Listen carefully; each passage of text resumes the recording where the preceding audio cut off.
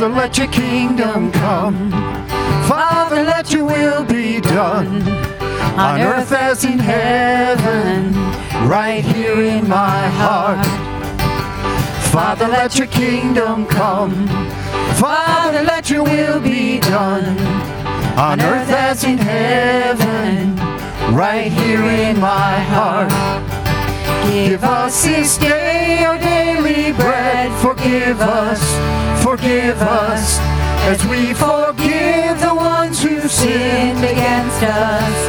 Forgive them and lead us not into temptation, but deliver us from the evil one.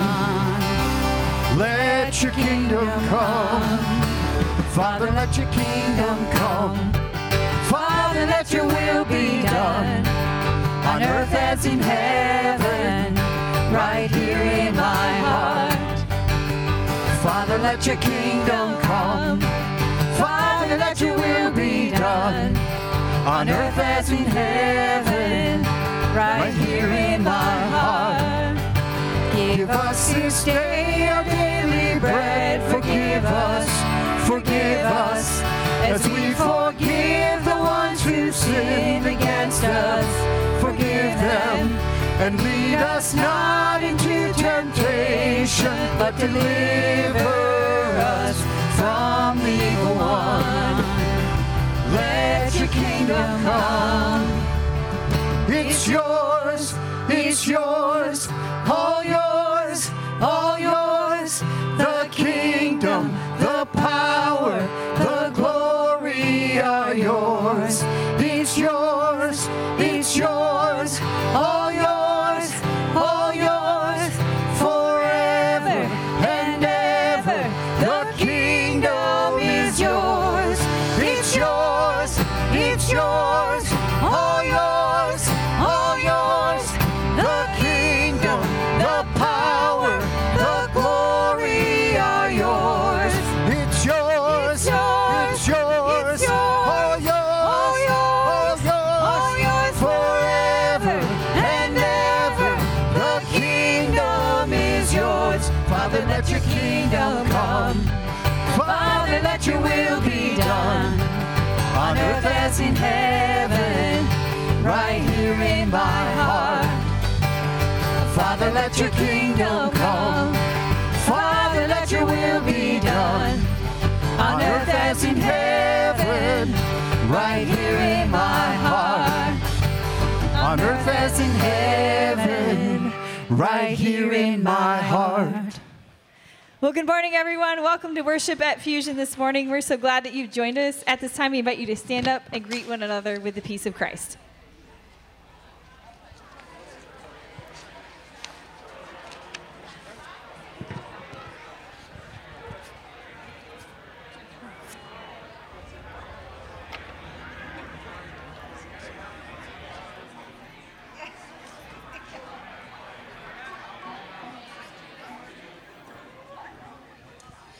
Hear the word of the Lord from Psalm 8. Lord, our Lord, how majestic is your name in all the earth. You have set your glory in the heavens. When I consider your heavens, the work of your fingers, the moon and the stars which you have set in place, what is mankind that you are mindful of them, human beings that you care for them? Amen. Let's sing praises to our Lord this morning.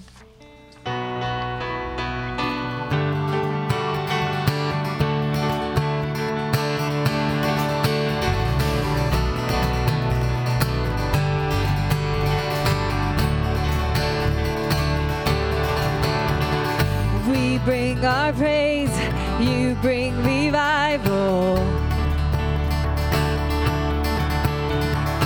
We lift our hands, you lift our eyes up. Where your love is found, there will be no fear. God, your kingdom come, your will be done here. On earth as in heaven, Spirit of God, pour out. Our hearts are wide open. Jesus, we need you now. Come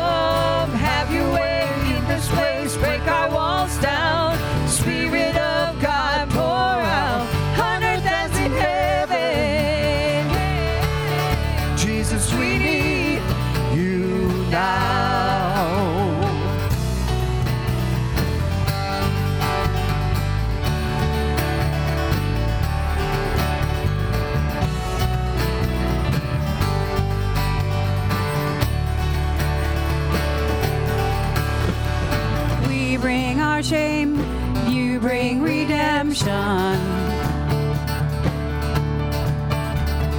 You turn our chains into your freedom.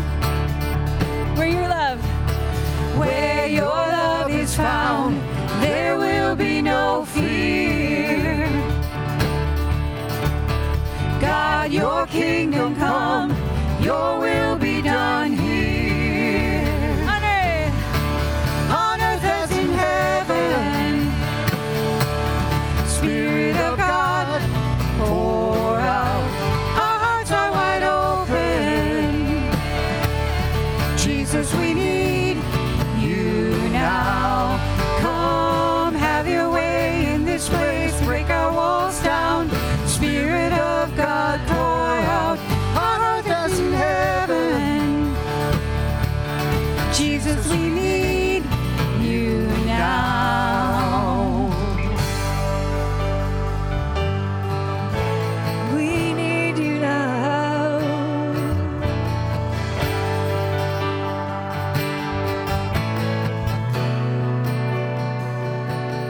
In your presence there is peace.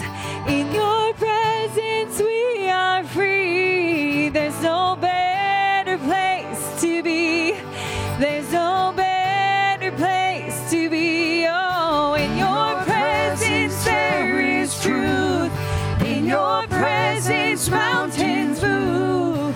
We forever unto you. We forever unto you. In your presence there is peace. In your presence we are free. There's no better place to be. There's no better place to be. Oh, in your presence there is truth. In your presence mountains move. We forever unto you. We forever unto you.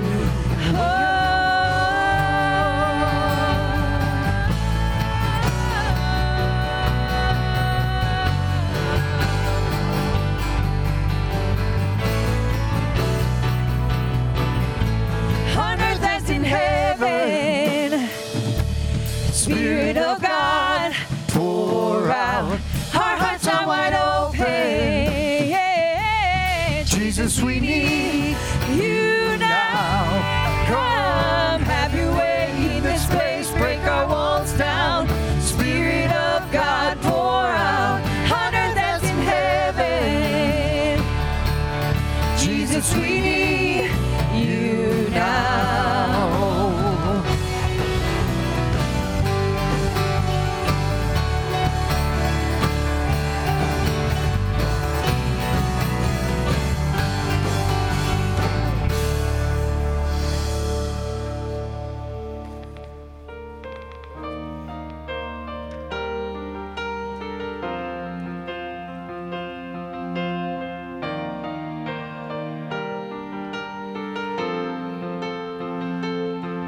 You came from heaven's throne, acquainted with our sorrow, to trade the debt we owe. Your suffering for our freedom.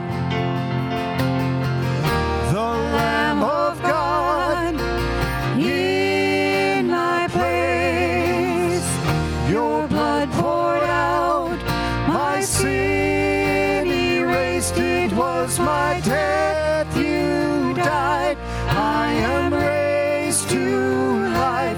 Hallelujah, the Lamb of God. My name upon your heart, my shame upon your shoulders, the power of sin undone, the cross for my salvation. Oh, the Lamb of God in my place. Your blood poured out, my sin erased. It was my death you died. I am raised to life. Hallelujah, the Lamb of God. There is no greater love. There is no greater love. The Savior lifted up. There is no greater love. The Lamb of God in my place. Your blood poured out, my sin erased. It was my death you died. I am raised to life. Hallelujah, the Lamb of God. Oh yeah, the Lamb of God in my place. Your blood poured out, my sin erased. It was my death you died.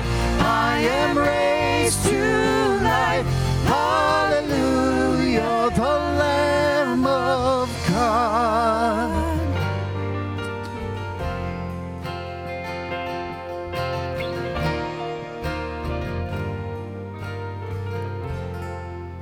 You may be seated.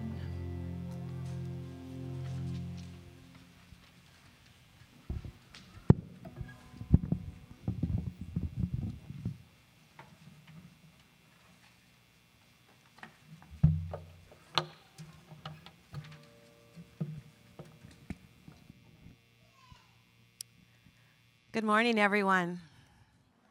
So good to be worshiping with all of you. Happy Father's Day. And today we celebrate that we serve a good Father, don't we? And that is our focus today. We love our earthly daddies, don't we? But what a joy to be able to come together and just worship and celebrate our good Father. Let's begin our time of prayer from words from Psalm 71. Since my youth, God, you have taught me. To this day I declare your marvelous deeds. Even when I am old and gray, do not forsake me, till I declare your power to the next generation and your mighty acts to all who are to come. Your righteousness, God, reaches to the heavens. You who have done great things. Who is like you, God? I will praise you with the harp for your faithfulness, my God, and I will sing praise to you with the lyre, Holy One of Israel. Our Father in heaven, hallowed be your name. Today, help us to really know you, to bless you, to worship you, and to praise you for all of your works and for all that shines forth from them. Your almighty power and your wisdom, your kindness, your justice, your mercy, your compassion, and your truth. May your name be praised in our workplace, in our churches, our communities, and all the summer activities that we now find ourselves in. We also consider it a privilege to give testimony to your greatness across this land and throughout the world.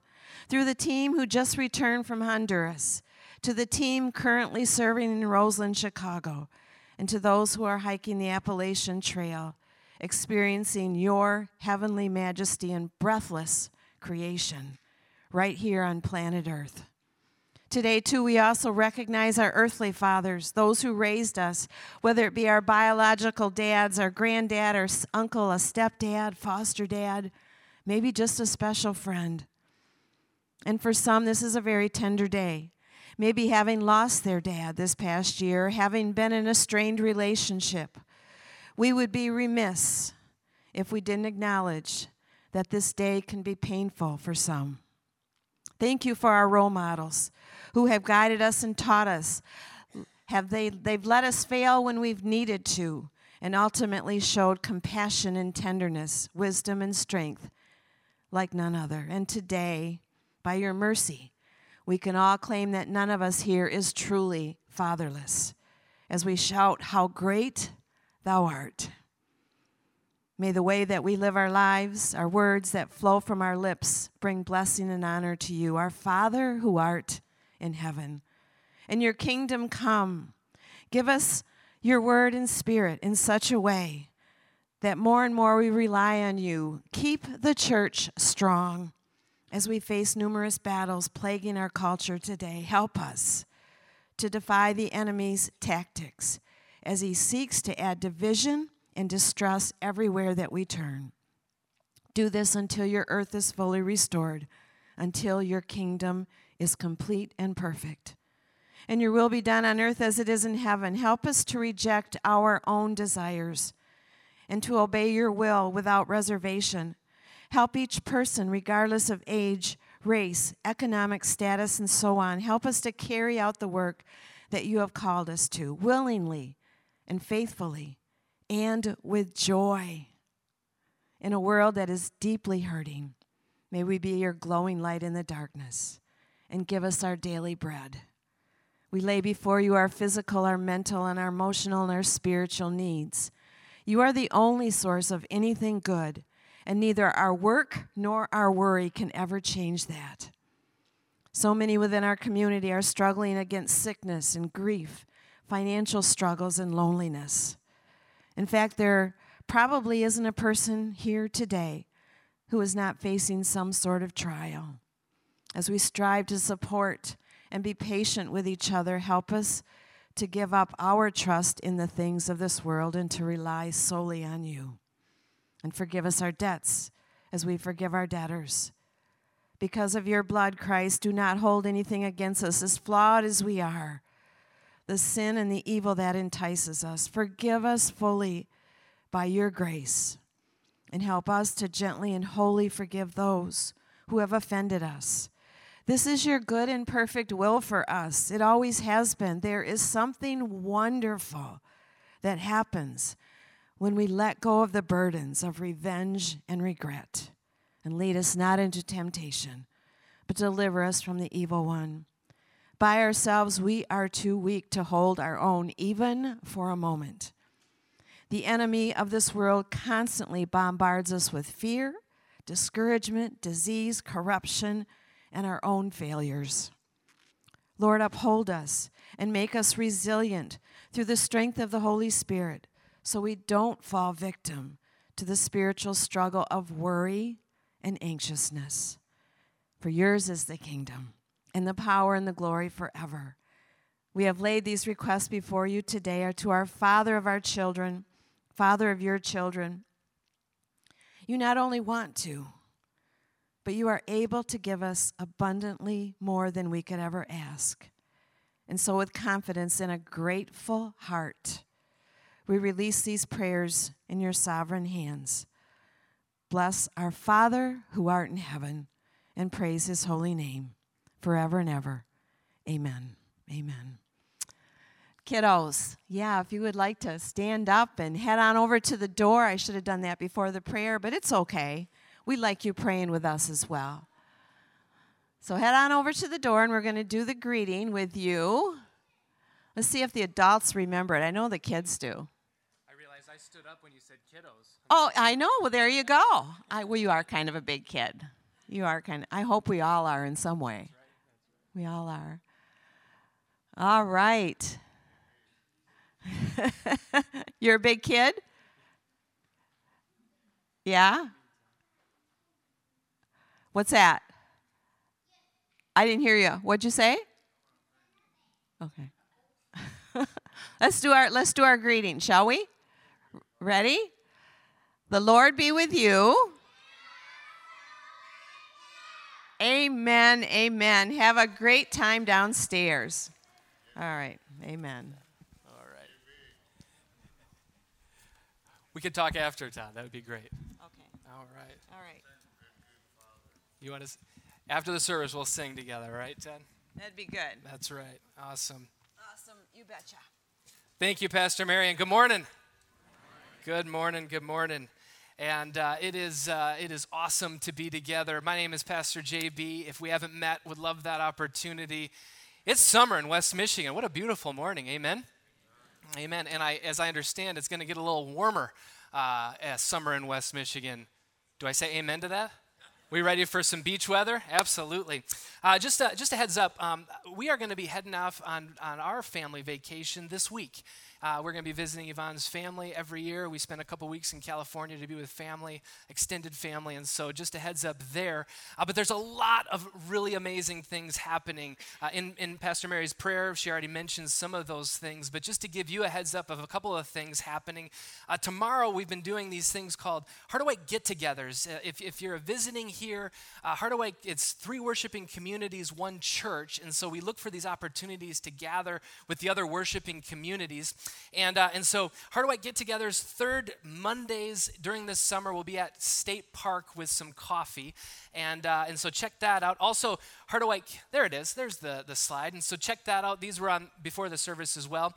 Also then in July, another opportunity to gather together, Hardaway Campouts. Now, those are Saturday nights. The idea here is you get to camp out in the back lot there, have a bonfire, come to church, and be received in grace in all your camping glory, okay? It's an awesome time, but if you don't want to camp out, that's totally fine. There is a bonfire. Just come for the bonfire games. That's July 8th, so that's in a few weeks. And then finally, the last one is not next week, but in 2 weeks, we're going to have another combined worship service in the green space by the pavilion. That's July 2 at 9:30, so make a note of that time. The idea is we want to get going a little bit earlier because we're anticipating some warmer temperatures, but that's just been an awesome time to worship with the whole Hardaway family. I also want to just cue you into some of the opportunities that we've been offering this summer. We're in a series on the Lord's Prayer, and so we've been wanting to offer these opportunities for us to pray and to create space in our lives for prayer. So one of those spaces is Tuesday mornings in the sanctuary. It's just a quiet place with some soft music, there's something about being intentional about designating a space. And so I just invite you to come to that 7 to 9-ish, maybe 10. Feel free to come enjoy that space. Also, after the service today, we've been kind of pairing this with communion. We're going to be offering prayer. So for anyone who wants to receive the gift of prayer, Pastor Mary and I will be up front, and would love to receive you and pray with you or for you.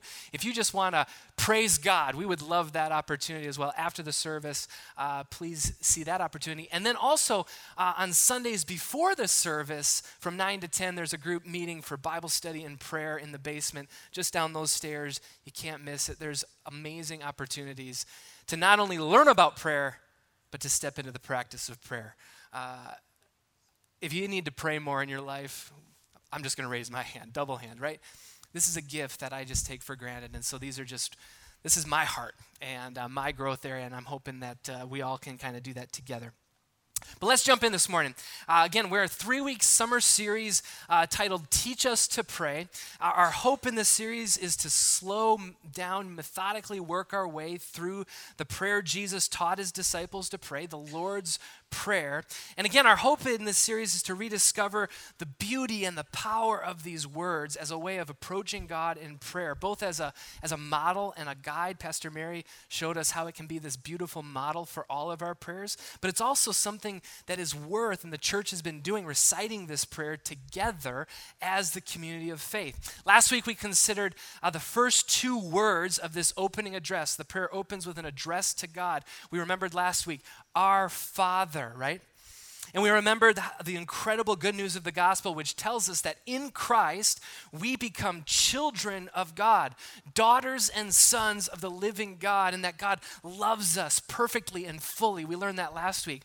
This week, we consider the second part of that opening address, Our Father in heaven. And so we're going to be studying, what does this mean that our Father, our God, is in heaven? Consider what these words mean and what they teach us about who God is. But we're also going to notice that these 2 ideas, in a way, balance each other. That God is our Father, who loves us fully and completely, and our God is in heaven. He's all powerful. He's sovereign. He's able to do all that we ask and even beyond, more than we ask and more than we imagine. And both of these truths in this address are profoundly true. And that there's something amazing about that. And so these last week's sermon, this week's sermon, they tie together. And again, we're doing something a little different as we enter into our time of scripture reading this morning. We're using the words of the Lord's Prayer taken from Matthew 6, verses 9 through 13. Now, as we experienced that last week, Pastor Sarah and I were just talking, and it almost feels different because the words on the screen are a little different than the words many of us memorized. And so maybe you had this experience too, where you're like wanting to say some other words. And we were like, what do we do with that? Well, we're going to embrace that difference. In fact, in the weeks ahead, we might use some different translations to kind of get out of the familiarity to embrace the power of these words. But we're still going to do that. So if you're willing, if you're able, I invite you to stand. I'm going to read that opening line. This then is how you should pray. And then I'd invite you to join with me as we read from God's word, but as we also join our hearts in prayer, these words of the Lord's Prayer.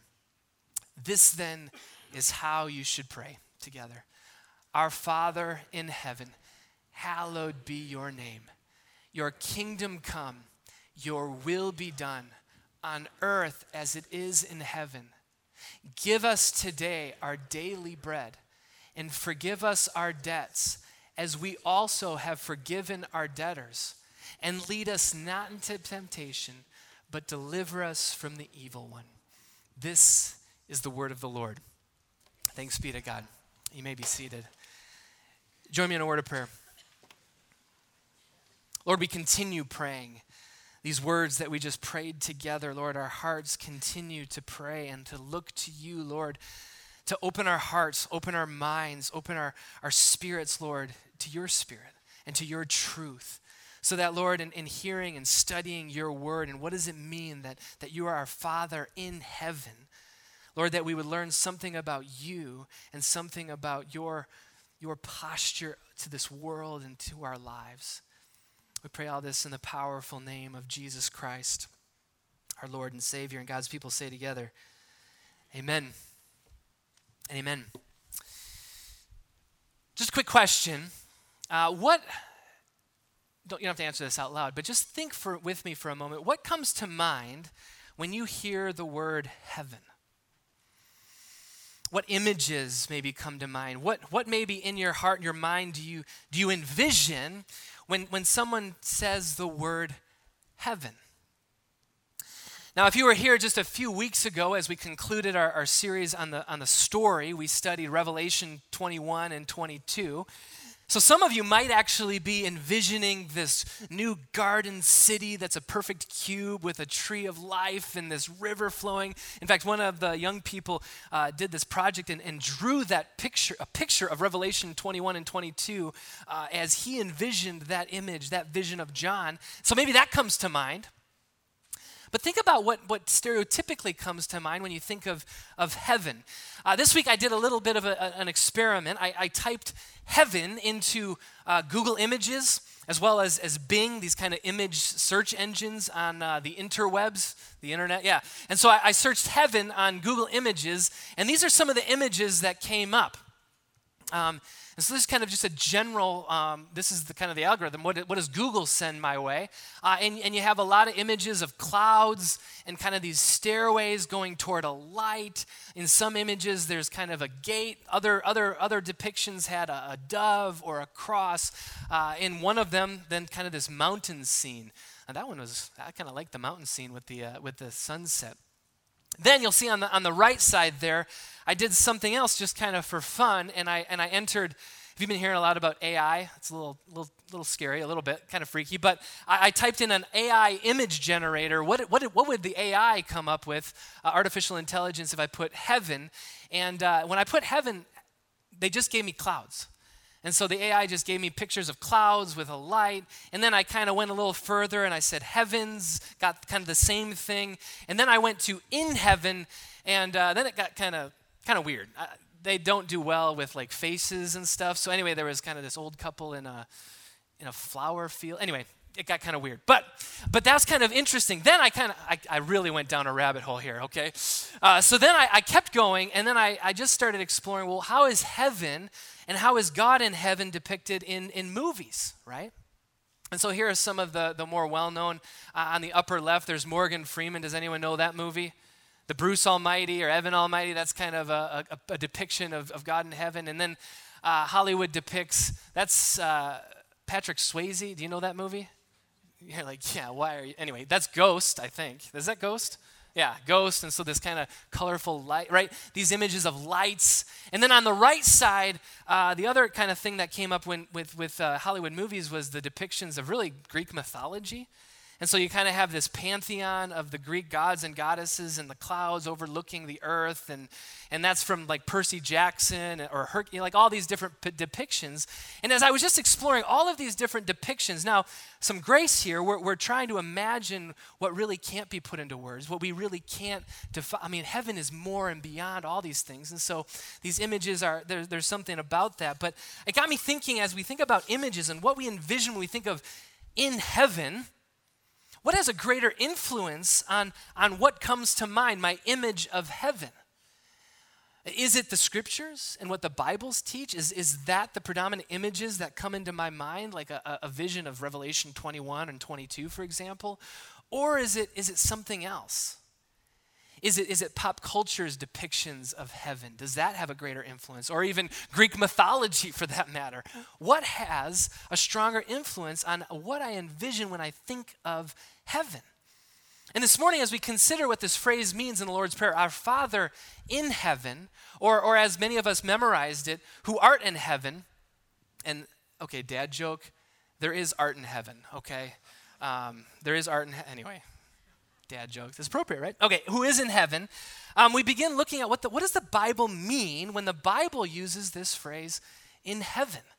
And what we discover, particularly even just from Matthew chapter 6, is that it might not be the same thing that we're actually coming to mind. It might be not exactly what we might think. And the first thing that starts to give it away is right here in Matthew 6, verse 9, the word for heaven, I don't know if you don't see this in the English translation, but the Greek word for heaven is actually plural. So when the Greek says our Father in heaven, literally it would be translated our Father in the heavens. And for us, that's a little curious, but that begins to help us understand and step into how the ancient Israelites and the ancient early Christians viewed heaven. The Greek word for heaven, a little word study, is ouranos. And oftentimes, heaven, even in the Greek New Testament, oftentimes it's plural. As here in Matthew 6, verse 9, our Father in the heavens. Now, the same English word for heavens, if we go to the Hebrew, is the Hebrew word shamayim. That's kind of a fun one. You want to say that with me? Shamayim? Shamayim, yeah, we're speaking Hebrew, shamayim. And the word in the Hebrew, shamayim, that ending im, means it's always plural. So heaven in the Hebrew is always in the plural. Now, again, a little trivia. Maybe this is a dad thing too. But did you know that there's some English words that are always in the plural? There's a handful of English words. Do you know any of them? Got one? Deer. Yeah, deer is an interesting one. It's like singular and plural. How about what you wear on your face?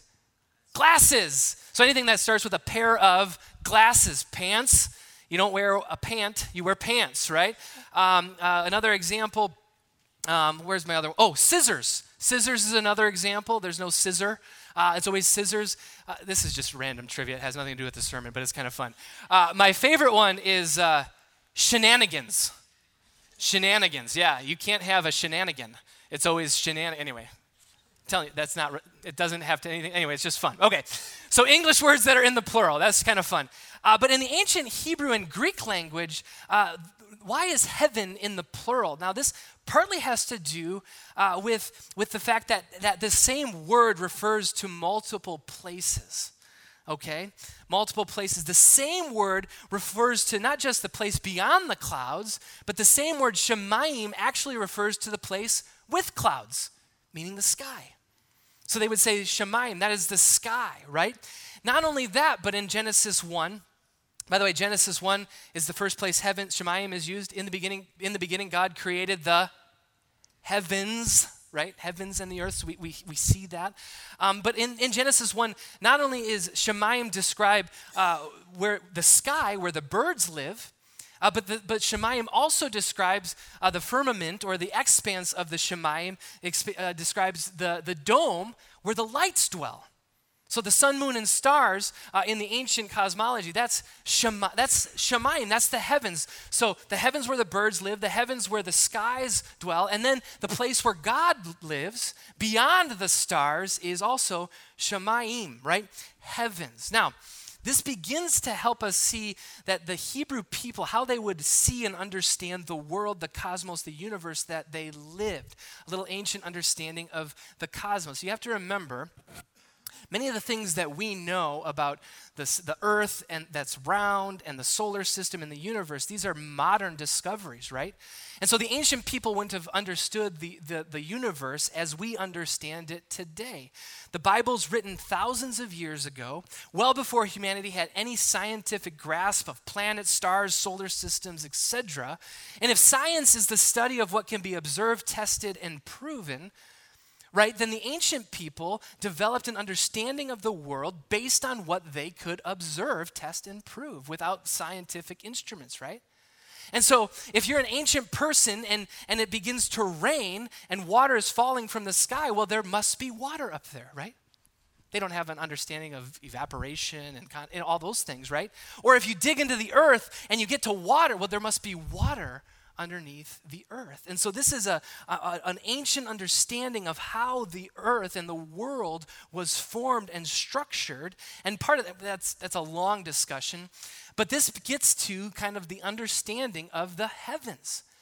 The heavens, there were kind of a three-layer view of the heavens. The first heavens is where the birds flew. The second heavens is where the lights dwelt, right? The sun, moon, and stars, because that's what they could see in this dome. And then beyond that was God's space, which is really what we typically refer to as heaven. Now, an interesting side note, in 2 Corinthians 12, verses 2 and 3, Paul actually refers to being caught up in the third heavens.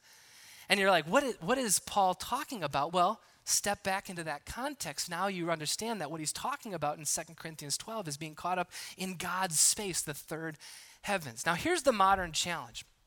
And by the way, when we understand the context, like this is why context is so important, because when we understand, this doesn't mean that God didn't understand how the world was made. Like he made the world, like he understood exactly what we see, but he's stepping into a context to make himself known to a people who are living in that context, right?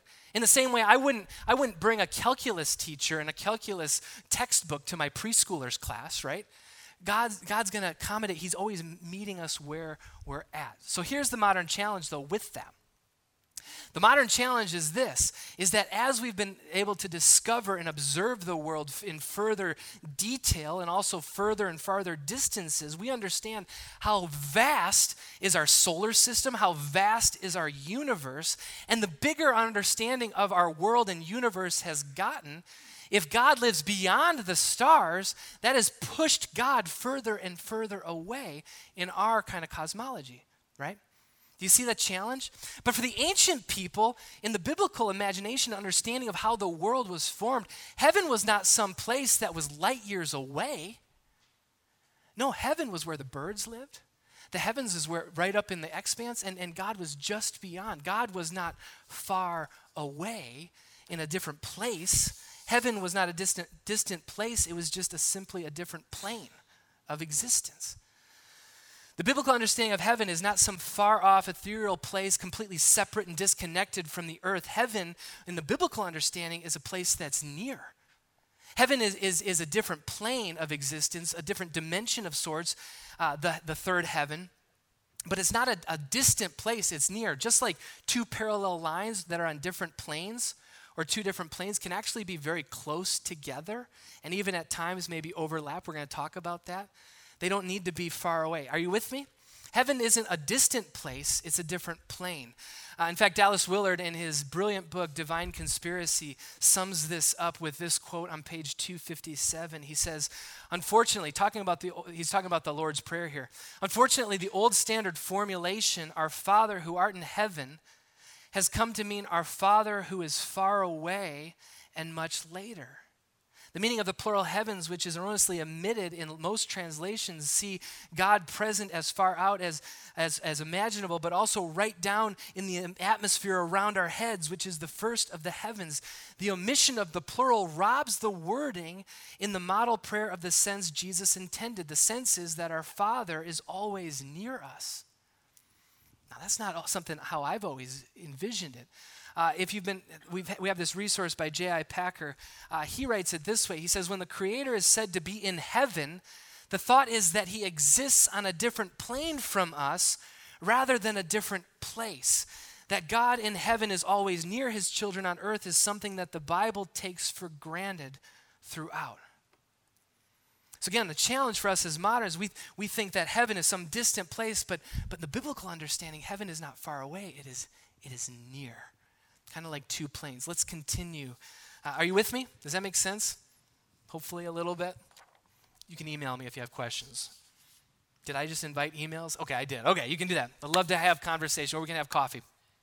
But this understanding of heaven is incredibly important, that heaven is not some distant place, but it's actually near. It's informed by the scriptures, because the deists would believe that God is distant, right? That God is just this being far off that kind of sets the world up to kind of unwind as it may. But that is not what the Bible teaches. In fact, the scriptures are consistent that the heavens permeate the earth. That God in heaven permeates, and his power permeates and enters this world. We could point to countless scripture passages that speak to God's deep involvement in his created world. God is deeply involved in the creation. Right in Genesis 1, God speaks the world into being. Genesis 2, we have this account of God forming Adam and Eve out of the dirt, out of the dust. Like it is an intimate and involved process. And even after God created the heavens and the earth, God did not disappear, but we have these accounts of he remained present and near, walking in the cool of the day with Adam and Eve in the garden. Even after the fall, the language of Scripture points to a God who's not far away and distant. In fact, when God is described in heaven, it's more like he's from a high vantage point so that he can see all of his creation. An example is Psalm 33. We read this, from heaven the Lord looks down to see all mankind. From his dwelling place up above, right, he watches all who live on earth. He who forms the heart of all, who considers everything they do. This heaven as a place is from this high vantage point, much like, have you been in the National Forest and you've ever seen one of the fire towers? And the whole idea is you get from a high vantage point, not so that you can disconnect from the forest, no, so that you can see the forest and see exactly what's happening. Similar idea here. God is up above so that he can see this world that he loves and he is deeply connected with. So the place of heaven that also speaks of God's power, his sovereignty, and that's consistent in scriptures. He's almighty, he's powerful, he's providential and sovereign, but it's not from a distance. It's this power that permeates the creation, permeates the earth. When we pray in heaven, we proclaim something about the power of God, that God is almighty and powerful. He is the creator of all that we see and know. He's the sustainer of this world, and his power and sovereignty is not distant, but is experienced here in this physical world. We could point to countless scriptures and examples in the scriptures of God's power entering into the created world. One of my favorite is Psalm 139. It's one of my favorite Psalms.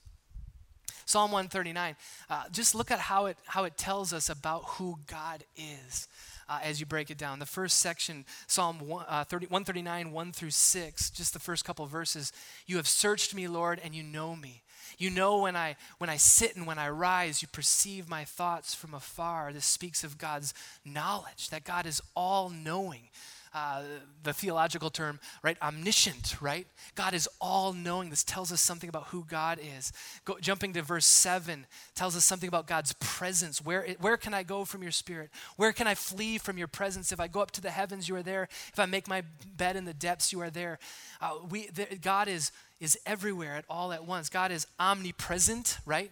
It tells us something about God's presence. And then finally, something about God's power. Verse 13, for you created my inmost being. You knit me together in my mother's womb. I praise you because I'm fearfully and wonderfully made. Your works are wonderful. I know that full well. Psalm 139 lays out that God is all-knowing. He's present everywhere, and he's all-powerful. These beautiful attributes of God, all of which we speak into when we say our Father in heaven. But it's not some distance thing. It is something that permeates. God's power permeates this earth.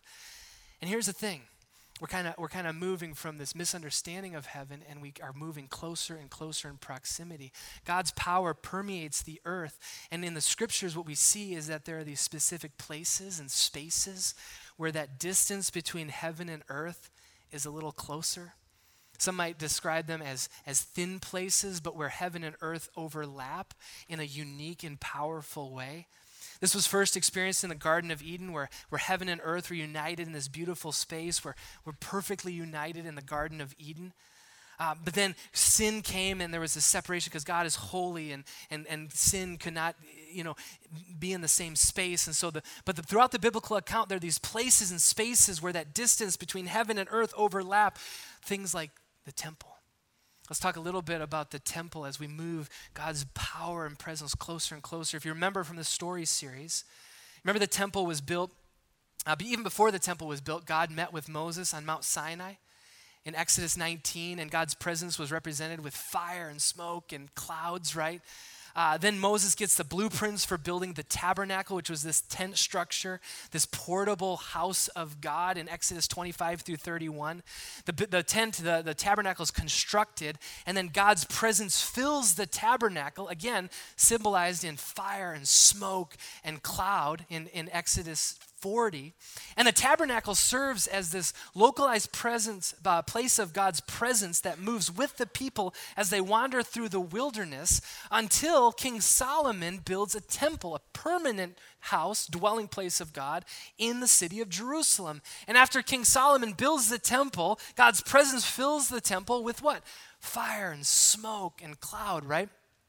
The temple was where you knew there was this thin place where heaven and earth overlapped. It was a place of intersection between these two planes, a place where heaven and earth intersected, right?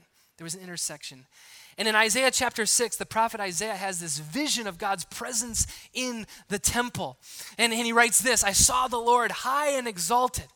Just imagine this. Isaiah walking into the temple, he sees this vision of God high and exalted, seated on a throne, and the train of his robe fills the temple. The temple is this massive structure, and just the bottom part of God's robe fills the temple, giving us a vision of the scope of God's power, but his presence. And there are these creatures flying around singing, holy, holy, holy. And then the doorpost and the threshold shook, and the temple was filled with smoke, a symbol of God's presence, right? Now, later on in Isaiah 66, the prophet would build off this vision and describe heaven as God's throne and the earth as God's footstool in Isaiah 66. Let's look at that. Oh, of course, then okay, there it is. Heaven is my throne, says the Lord. The earth is my footstool. Where is the house that you will build for me? Where is my resting place, right? Heaven is God's throne. The earth is his footstool. He's not separate. He's not distant. There are these intersections of heaven and earth. See, for the ancient Jewish person living in Jerusalem, not only would they say God is near, but they would point to the temple and say God is here, right? That is where God dwells. Heaven is not far away. God is not far away. God is right there, and they would point to a physical location in the city of Jerusalem, the temple on top of the mountain. God's presence moving closer. And of course, as Christians, we believe in Jesus, right? And Jesus comes on the scene and changes our whole paradigm in many ways. Because Jesus is the presence of God, and God would perfectly dwell right here on earth and walk among the people. Now God, not just present in a temple, but Jesus would become the temple of God, would be the new place of intersection would be in a person, Jesus Christ. No longer resigned to a geographic location, but in flesh and blood, walking with his disciples. disciples and walking among the people here on earth. The person of Jesus Christ becoming the perfect presence of God. Jesus in the Gospels functions as the new temple. And John's Gospel opens up with this imagery saturated throughout John 1:1. In the beginning was the Word, and the Word was with God, and the Word was God. Jumping ahead to verse 14, we've studied this the last couple weeks. The Word became flesh and made his dwelling. Remember that? That is the word tabernacle. He tabernacled among us. That's temple language, right? And then actually, fast forward, he calls some of his first disciples, and in John chapter 1, verse 51, he's drawing on this imagery from Genesis 28. Jacob has this image at Bethel, we sometimes called Jacob's ladder, but there's this stairway going up to heaven, and he sees angels ascending and descending. That's what Jesus is drawing on here in John 1:51, when he says, "Very truly I tell you, you will see heaven open and the angels of God ascending and descending on the Son of Man." What is Jesus saying? What is Jesus declaring right here in chapter 1 of John's gospel is that Jesus is saying that Jesus is the point where heaven and earth come together.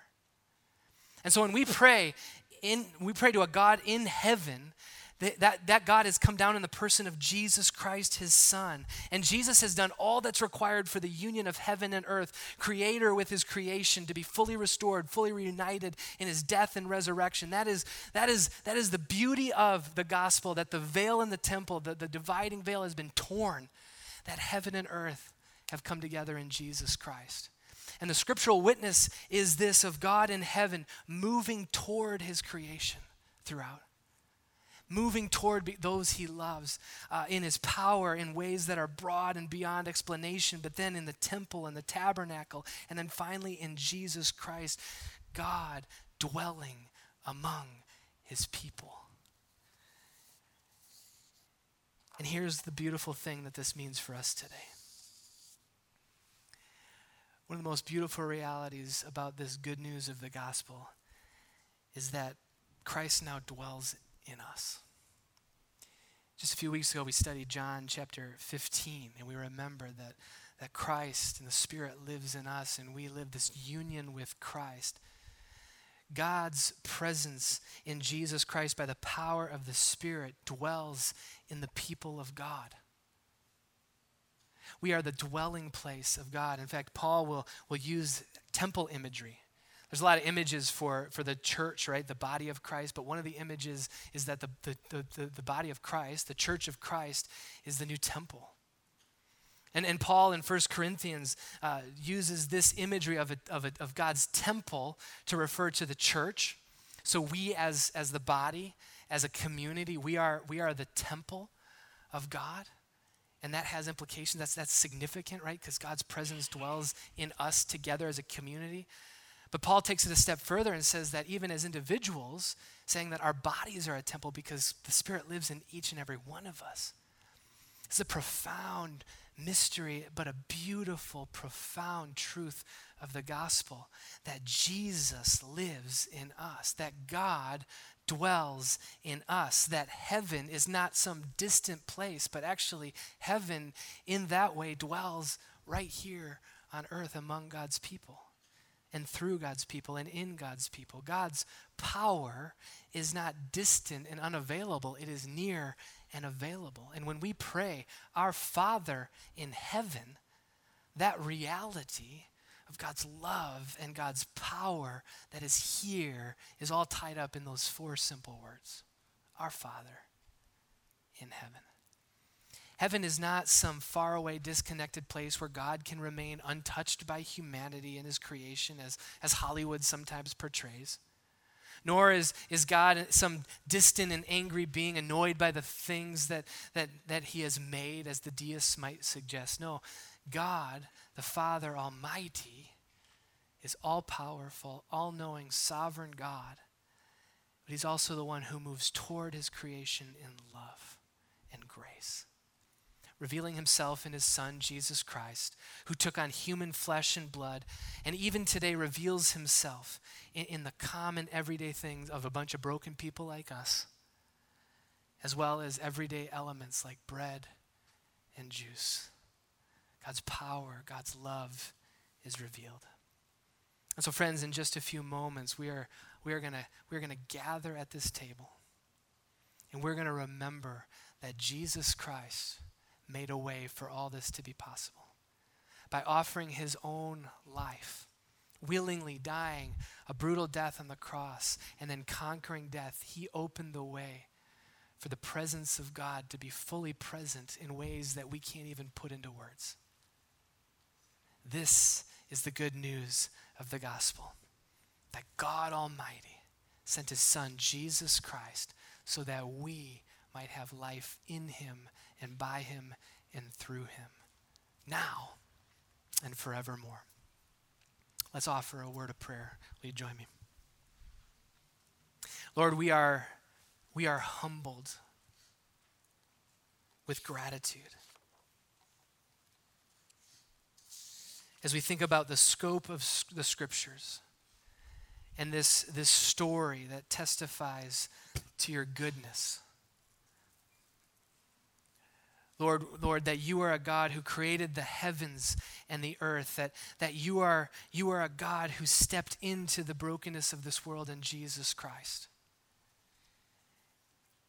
And Lord, as we come to the table, may you remind us once again of the good news of this gospel, that Lord, you made a way that heaven and earth could come together in your Son, Jesus Christ, and now that reality is available to us.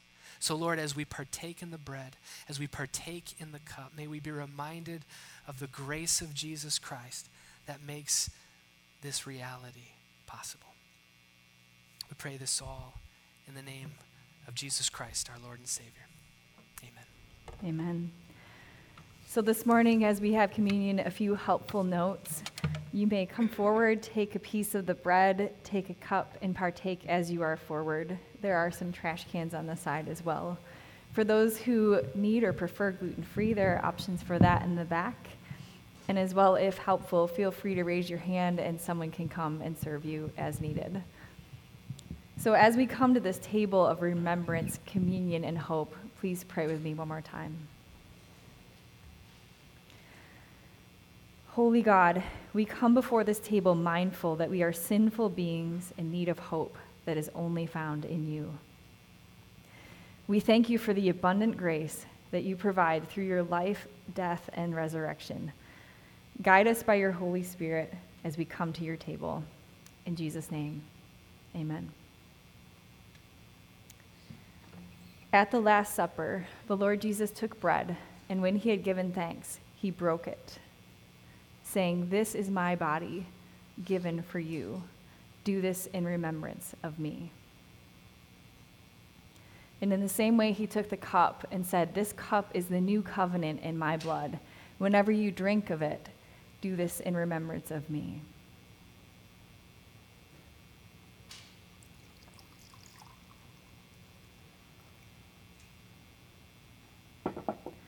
So whenever we eat of this bread and drink of this cup, we are reminded that Christ has died, Christ is risen, and Christ will come again. This table is for all who believe in the Lord Jesus as Savior and desire to live in obedience for him. So come, servers, come forward, and once they're all in place, feel free to come, for all things are ready.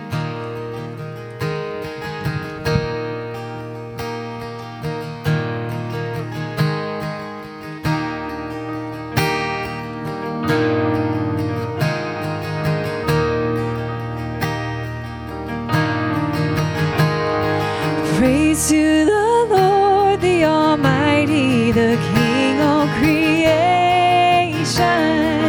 Oh, my soul, praise him, for he is thy health and salvation. Oh, ye who hear, now to his temple draw near. Praise him in glad adoration.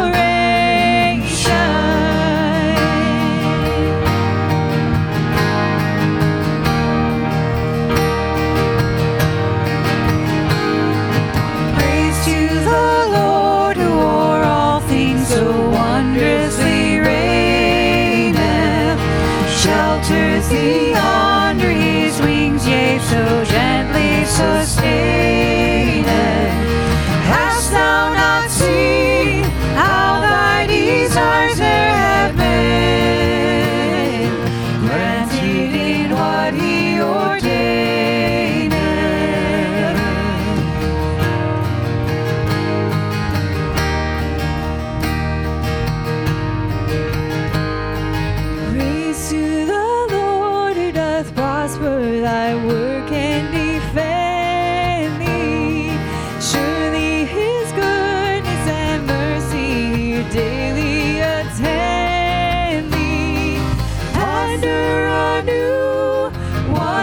the Almighty can do. If with His love He befriend me. Praise to the Lord, oh let all that is in me adore Him. All that hath life and breath come now with praises before Him. Let the Amen sound from His people again. Gladly forever adore Him. Let the Amen sound from His people again. Gladly forever adore Him.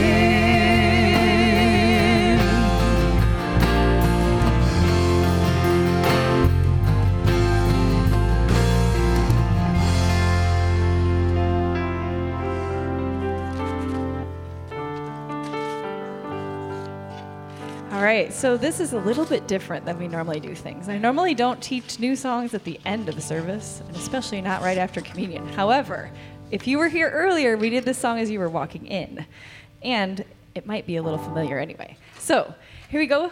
Feel free to stand up as willing and able, and feel free to sing along when you're ready.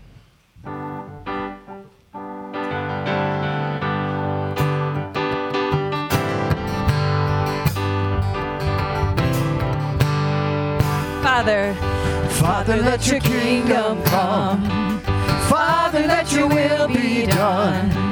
On earth as in heaven, right here in my so we heart. repeat that, Father. Father, let your kingdom come. Father, let your will be done. On earth as in heaven, right here in my heart.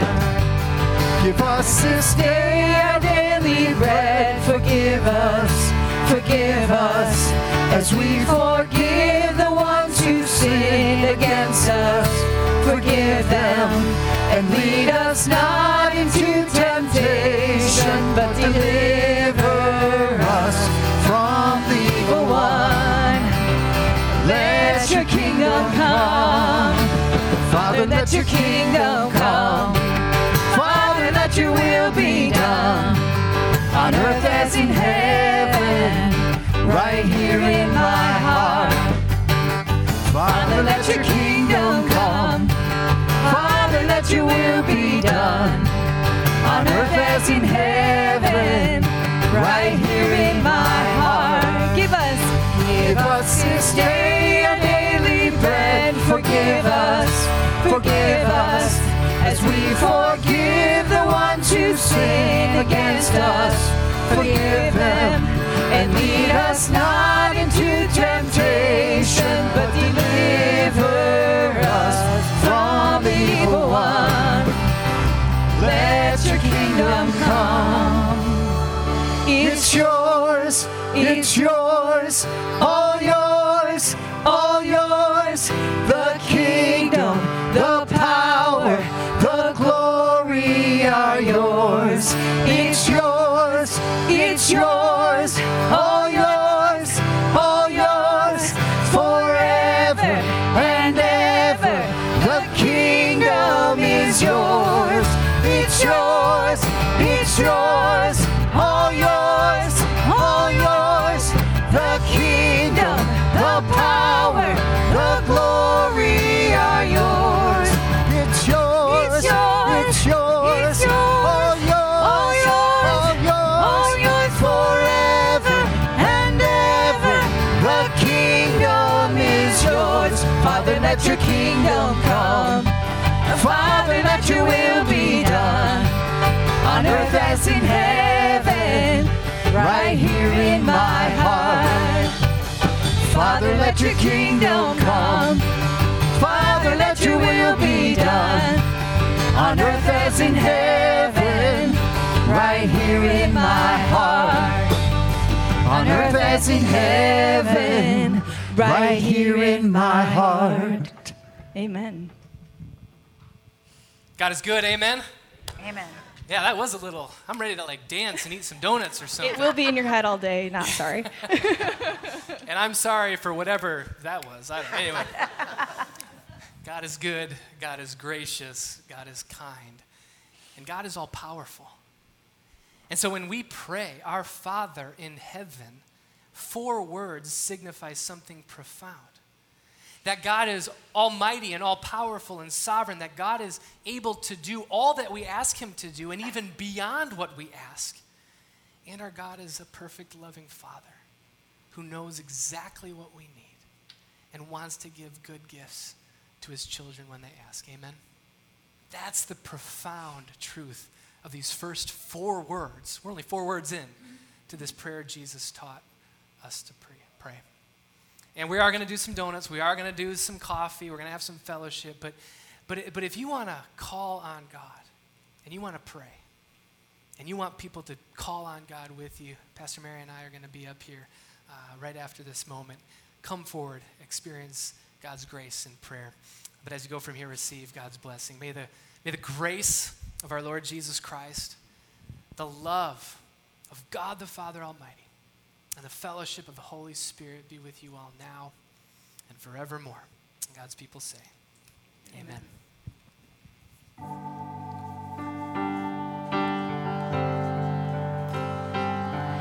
It's yours, all yours, all yours. The kingdom, the power, the glory are yours. It's yours, all yours, forever and ever. The kingdom is yours, it's yours, all yours, the kingdom, the power, the glory are yours. It's yours, all yours, forever and ever. The kingdom is yours. Father, let your kingdom come. Father, let your will be done. On earth as in heaven, right here in my heart. Father, let your kingdom come. Father, let your will be done. On earth as in heaven, right here in my heart. On earth as in heaven, right here in my heart.